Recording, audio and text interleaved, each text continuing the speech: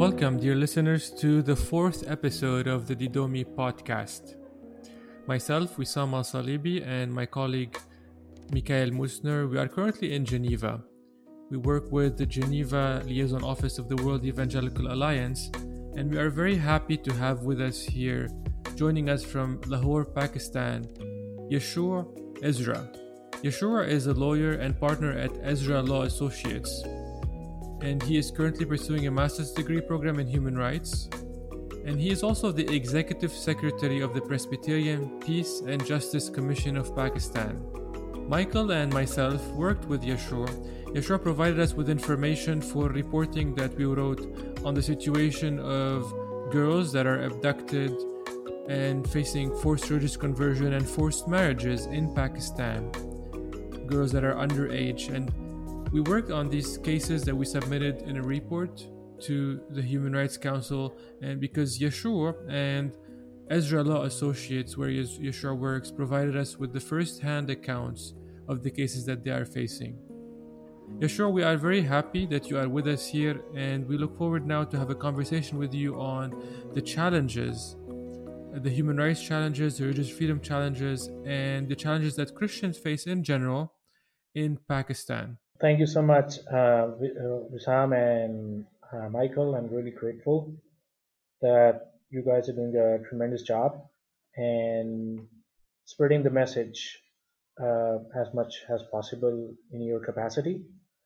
Uh, there are a lot of issues, which we address commonly in Pakistan, and the, we have been able to submit a report to the United Nations Human Rights Council, as Isam already mentioned, the cases we were doing in Pakistan.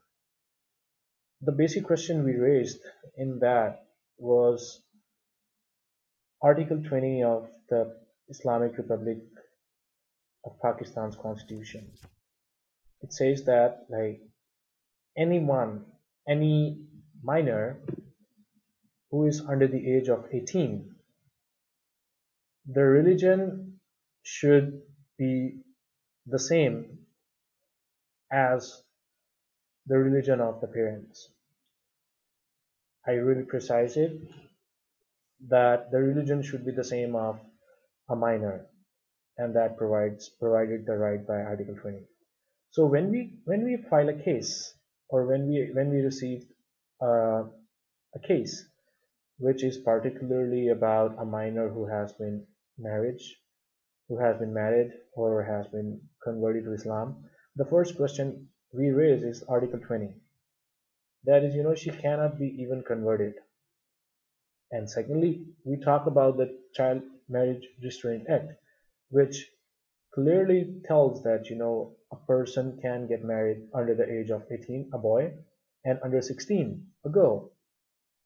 But even on that point, our voices are not being heard properly. The judges, they refused. They say, the girl is now a Muslim, and there's in a Muslim laws, there is a term called sui juris that says, if a girl, she is grown up physically, and her cycle is started, so she's a mature person regardless of the age. So this is one of the main problems we face, that Article 20 is not being implemented, and even the judges, they supersede the Child Marriage Restraint Act, which clearly tells no marriage. But still, um, as they are converted to Islam, the marriage is considered as a marriage. Rather, the judges, they declare it null and void. Yeshua, how many cases currently are you facing? I mean, yourself as a law firm, how many cases are you handling? And generally speaking, in Pakistani society, how prevalent is this phenomena? I also read that it's not just for Christians, but also for other minorities, such as Hindu minorities, they're facing the same problem. And what are the avenues for you to challenge these court decisions that are unjust and seemingly a violation of Pakistani laws and constitutions? Currently, we are dealing with too many cases. Like alone in December, we received like 3 requests. Sadly, I would like to share that there was a girl. Her name is Shiza. She is 18 years old girl. She was forcefully abducted, raped, married, and converted to Islam. And we took the case to the Lahore High Court, Lahore, and the first date of hearing was on 18th December. We put our argument, and although she was a female judge, we said that, like, why don't you even listen to the testimony of the girl? She was like, there is no need of the testimony. She is, she has already converted to Islam and has accepted Islam. So there is no other question. We were like, you know what? Okay. So as you remember, like I talked about rape. All right. So I was like, our counsel was like, all right. So if she has converted to Islam, she has converted to Islam for a boy. What about the other 3 guys who sexually abused her? And the judge was like speechless. She didn't even heard the testimony of the girl. Again, on 30th December, we have filed another petition, and again the same response. Our petitions were even disposed of. So like this is one of the great disturbance uh, we face. That like even without even we are heard, our cases are disposed of. And the last date we had was with the intra court appeal. It's called IC in Pakistan. It's with the Lahore High Court, Lahore. We again filed the petition to have a review on the previous judgment, which was passed on 30th December 2020. Again, the intra-court appeal, they again disposed of. They were like, this case is like, there is no case. And we were like, at least like listen to the testimony of the girl. What has happened to her? What what challenges she has faced. Similarly, we have another case of Sanam. If we talk about Mukhtar Masih's daughter, and they're like, we have another case of Waris Masih's daughter, and we have another case of Mehak. That is, the stepfather, he raped that girl, and even she conceived, and now she has a baby girl. Mehak requested us for legal assistance, and we are providing her the legal assistance. She has a huge danger to her life. Her father, like the stepfather, he's like, oh, she's also the mother is also my wife, and this daughter, my stepdaughter, is also my wife now because she has converted to Islam.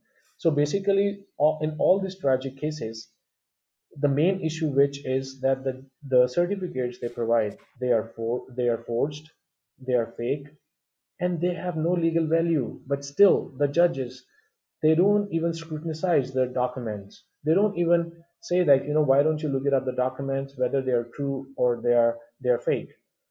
So this is another challenge we face. So currently we have over like 7 cases which we are dealing, and we are providing free legal assistance to the families, and we are trying our best to support the victims importantly and their families. When you say about certificate, you're talking about the conversion certificate or the marriage certificate or both? Both the marriage certificate or the conversion certificate, they both are fabricated, and this is 100% true. They are 100% forged because no reasonable, even like the Muslim mullahs, they don't even want to take a risk to even sign on that document. But nobody does any scrutiny on those documents. Even though we request for the scrutiny, they're like, why don't you file another petition for that? And that takes us like for like months, and we are not even sure what is happening to the girl. This is the most important thing. The reason we file these kind of petitions in the court just to see the girl, whether the girl is healthy, the girl is not having any issues or something. We file a habeas petition in the courts to just foresee and mentally satisfy us that whether the girl is in deep trouble. And sometimes, without even calling the girl, the judges, they don't even listen. They have they use their discretion that this is not a valid case. This should be disposed of, because when it comes to the question about conversion, our cases are not heard. That's it. Yeah, sure. Now, there have been some cases in recent months that had a better outcome. Some cases where the judges decided favorably, or initially they ruled against your efforts, and then later they had to rule in favor of the girl. And I believe there was some international pressure or some media uproar that led to the change in the decision of the judges. My question to you is, what can we do to help you? What is needed to help protect these girls? What is needed to help the judiciary and the authorities in Pakistan to respect their own laws in addition to the human rights of the girls that we are talking about? That's a really good question, actually, and that makes a lot of sense. Like, if there's a problem, what is the best solution?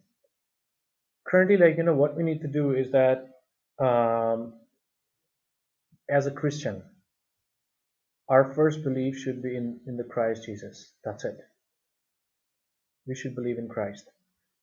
And our congregation, we need to look at our congregation first, because I remember the quote of Mother Teresa. She says, like, she quoted, "Charity begins at home." Right? We need to train our children. There are not no proper Sunday schools. We need to look after that.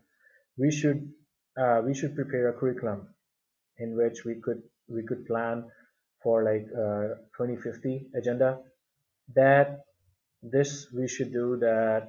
Suppose make a curriculum, we should visit churches, arrange seminars, arrange conferences, rather rather being a victim. Why don't we start to strengthen our own house? Our own house, I mean, like the Christian community in Pakistan. And this is only could be done when we have a set curriculum. We could teach our girls that what is important in our life, how we should run our home, and what is the importance of Christianity. I still believe that, in back in like 1918, my great grandfather, Pastor Fatehjang, he was the one who brought Presbyterian Church in my village. And since, like, that we are working as a member of a community to strengthen our community. You would see, like, we are Christians for over 100 years, and this is why we have a vision to support our Christian brothers and sisters. We need to first educate and our own selves, and secondly, about the international pressure. What we are planning, and we would recommend you to be part of our team, that we're gonna collect all these cases, whether it's about Mehak, whether it's about Shiza, whether it's about Sanam, whether it's Mukhtar Masih's daughter, whether it's about Waris Masih's daughter. We have to collect all the cases to the International Court of Justice. This is our plan. We will take there. And the reason we are fighting from the lower courts to the higher courts, to the local police, to the higher police, to the local politicians, to the higher politicians, is solely for the fact that we need to fulfill one clause, that is whether you have done enough in your country before taking the case to the International Court of Justice. For that, we need the reports from Human Rights Council. We need to send reports. We need to send statements to the European Union Council and to the other platforms to collect as much information, as much data, as much authentic information, that we have done everything to support our cause, but still we are not heard. We need to be heard. We need protection. We need life. We need security. We need our constitutional uh, rights to be fulfilled. We should be treated as equal citizens. We should be treated as uh, a religious minority in Pakistan. Otherwise, we have no other option. Instead, we should say goodbye to Pakistan, as many Christians have already done. They have applied for asylums in US, in Europe, in Asia. In Asia, we talk about Thailand. There are too many families. who have took refuge in other countries just for the sake to have a better life. From what I hear you say, there's also many other challenges besides child marriage for religious minorities. I'm under the impression that you say that you had a feeling that religious minorities are second-class citizens, maybe, and that they are facing many challenges. What kind of other challenges are religious minorities, so Christians and other minorities, facing in Pakistan?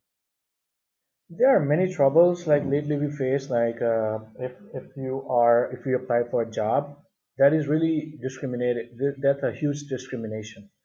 I was reading recently. I was reading an ad on a newspaper, and it was written that it's a janitor's job, janitor or sweeper. That is considered as a third class job in Pakistan, maybe third or fourth or fifth.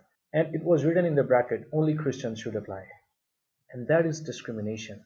And secondly, there are blasphemy laws. Indeed, that's one of a case which has been recently highlighted about a Christian nurse, and she was severely beaten. Her name is Tabitha. She's a gospel singer and a registered nurse. She was even targeted by the extremists, and she has to run away from her own town.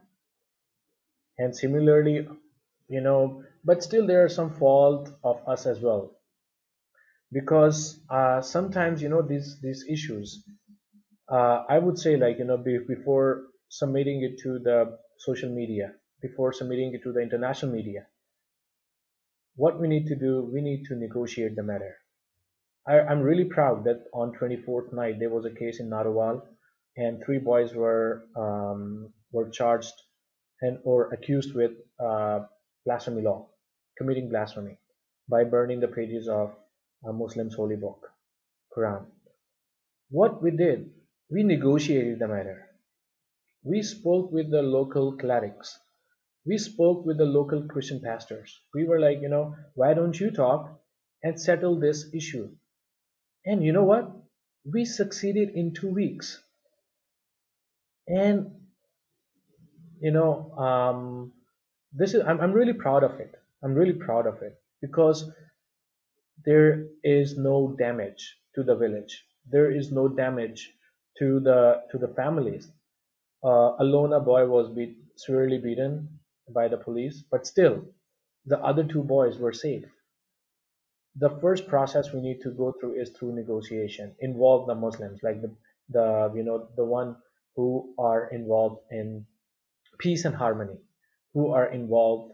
Most importantly, the local Muslim, because local Muslim cleric, that is really important.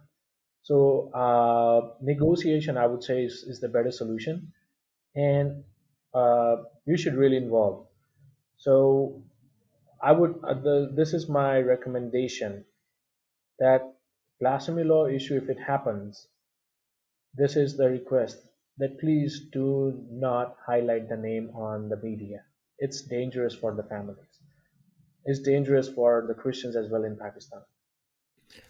Yeah, sure. I'm grateful for highlighting in your answers the role of us, the church, and the role of the local church. Both when you mentioned, when we asked you about what is the answer for the response to the problem of underage girls kidnapped, converted, and married by force, and you said that it's first the church has to be on the front line for the answer, and now on the cases of blasphemy, also the local church has a role to play to reach out and to mediate. So I'm really grateful for sharing about this perspective from Pakistan. We need to hear that. Thank you. Mhm.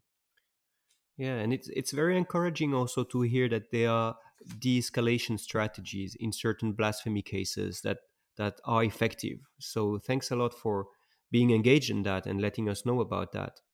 In some cases, unfortunately, there is an escalation, and those are the cases that the world hears about. And one of the most famous one is the Asia Bibi case. And I wanted to ask you, when such an escalation happens, is mediatization at some point helpful to to bring attention to freedom of religion or belief, or to a certain case in Pakistan? Is it something that is supporting your work, or can it also backlash? How do you evaluate that media attention on specific cases once the case has escalated already beyond preventive de-escalation measures at local level? Thank you so much for bringing this question. This is really highly important. As what is the role of the international community and what is the role of the local community, and what is the important aspect, like what are the backlashes if it happens, like what Christians they face in Pakistan. So like back in, like when we say, like talk about Asia Bibi, because of Asia Bibi, two great leaders, they were assassinated. One was a Muslim leader, Mr. Salman Taseer. He was the governor of the Punjab, a sitting governor of the Punjab. He was assassinated by his own guard, and that was due to the media hike. Because sometimes media, they always, sometimes, not like on many occasions, like only negative agendas are being promoted rather than the positive ones. Secondly, Mr. Shahbaz Bari, like he was assassinated because of the same issue. When I have some, I do not have any personal grudge with Asia Bibi or anybody who is involved in this case. But she should know that, because of those two martyrs, she has been free right now, and she is not in her own country. The recent interviews she has been giving, those are not, those are very discouraging, actually. The recent statements she is giving, those are really discouraging.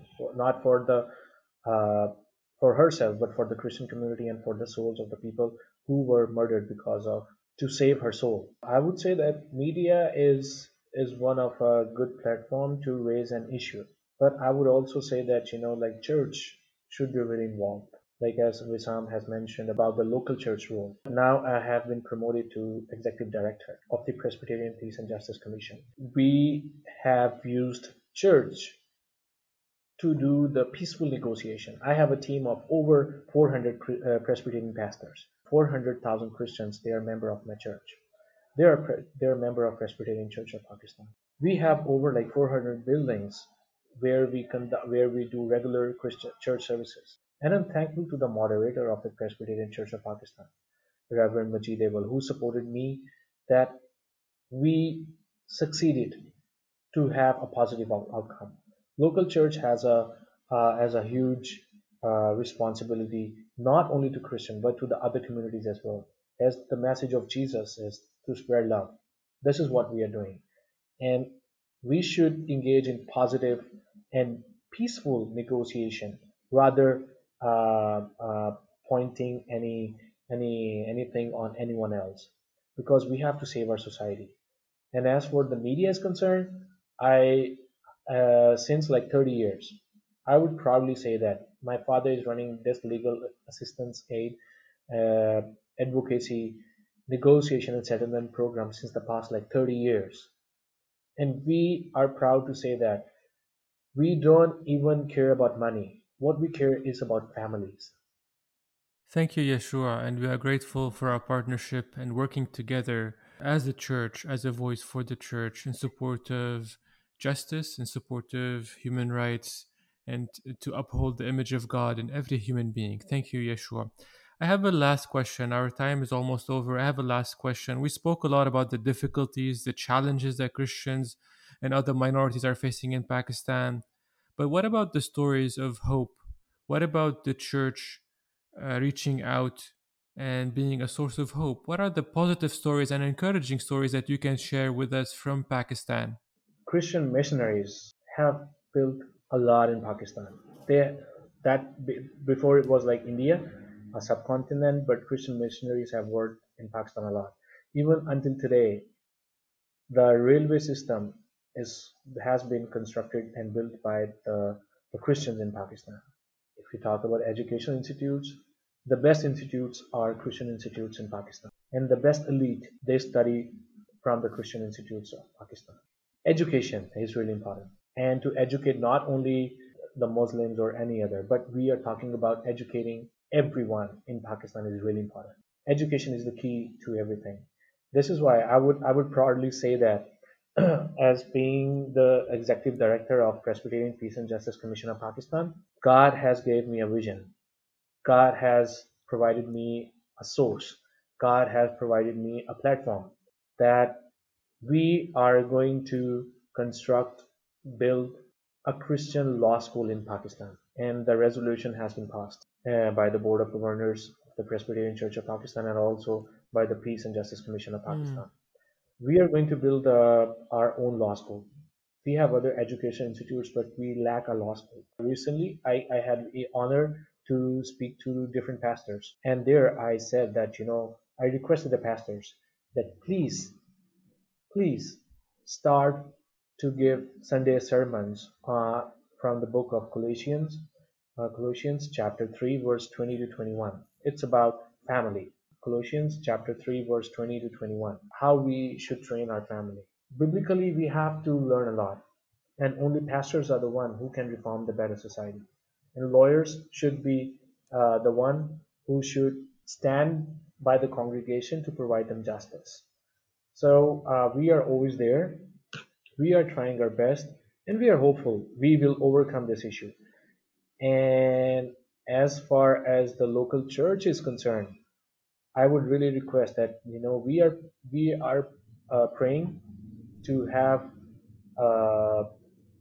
scholars to help us, to help Ezra Law Associates, to help Presbyterian Peace and Justice Commission, to prepare a curriculum for our young boys and girls. That we need the support to have a curriculum which should be circulated in our churches for our young Christian boys, young Christian girls, young couples, young married couples, and our elders, so we can reform our society better. Yeshua, we are grateful for having you sharing with us on the Didomi podcast. And we will make sure to lift you up in our prayers, and we invite our listeners to also lift you up in our prayers, in their prayers, so that you would be able to be the feet and hands in God's kingdom. Thank you so much, Yeshua, and we wish you all the best as you pursue your work with the law firm, as you pursue your education, and also as you pursue your role with the Presbyterian Church in Pakistan. Thank you so much, Wisdom. And now, dear listeners, we have reached the end of episode 4 of the Didomi podcast. Thank you for listening. If you like the episode, please make sure to leave a comment on Apple Podcast. And you can follow us on Twitter at twitter.com/Didomi_co. And subscribe also to our podcast in your favorite podcasting application. We look forward to having you on future episodes, listening to us and interacting with us. If you have any questions or suggestions, please email us at contact@didomi.co. Thank you so much, and God bless.